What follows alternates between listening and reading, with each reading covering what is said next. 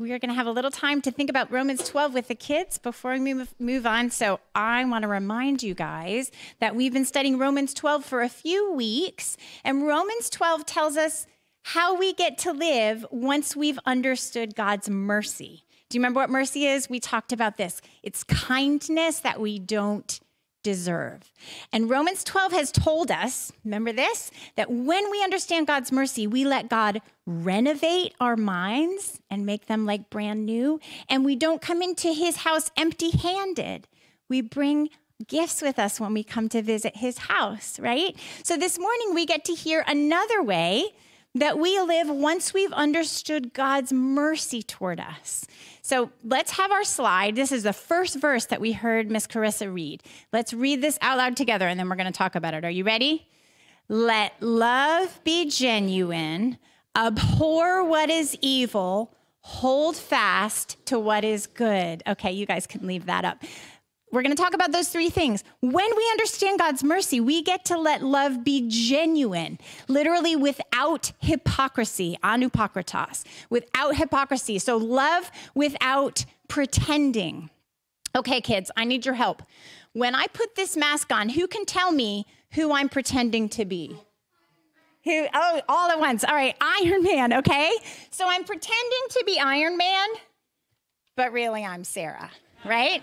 And Paul says sometimes we can pretend with love too. Like I can pretend to be loving, but really I don't actually care about you. And Paul says we need to learn to love without pretending, without hypocrisy. So how do we learn to love without pretending?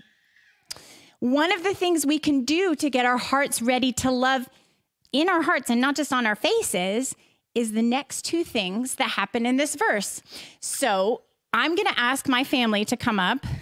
They're going to pretend to be, let's let Mr. John's going to be good over here, and Benjamin's going to be evil over here. Benjamin, will you come over here? Yeah.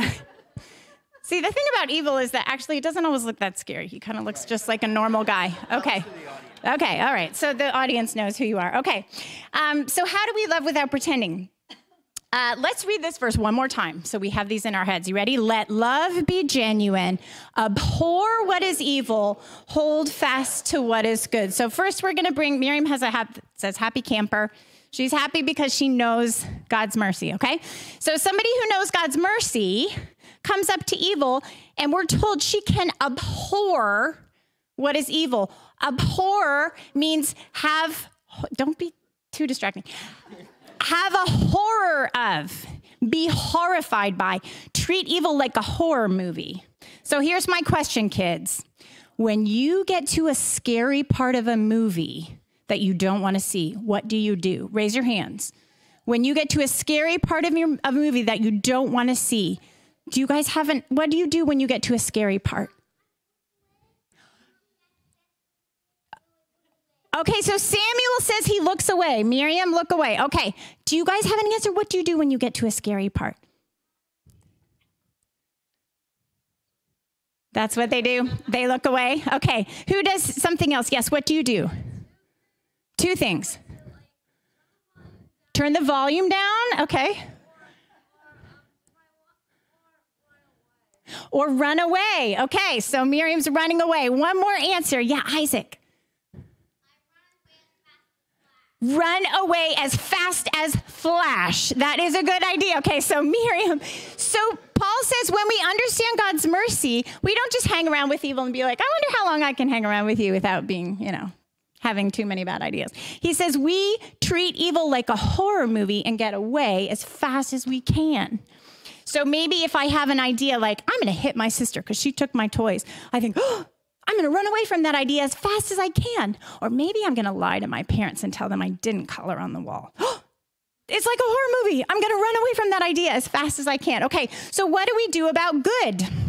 Let's come over here. You can be retired, evil, if you want to sit down. What about good?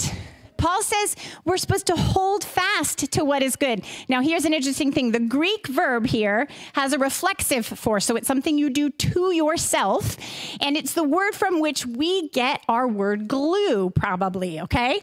So literally, Paul says, glue yourselves, fasten yourselves, glue yourselves to what is good. Okay, so Miriam's applying glue here. So make sure you stay stuck to good. It's not just hold on tight. It's connect yourself permanently to what is good. Connect yourself. Glue yourself to what is good and stay there. Make sure you're connected. Okay, thanks. You guys can have a seat. Okay, so Paul says, yes. Paul says one of the ways that we teach our hearts to love without pretending is to treat evil like a horror movie, run away as fast as we can, and to glue ourselves, make sure we stay connected to what is good.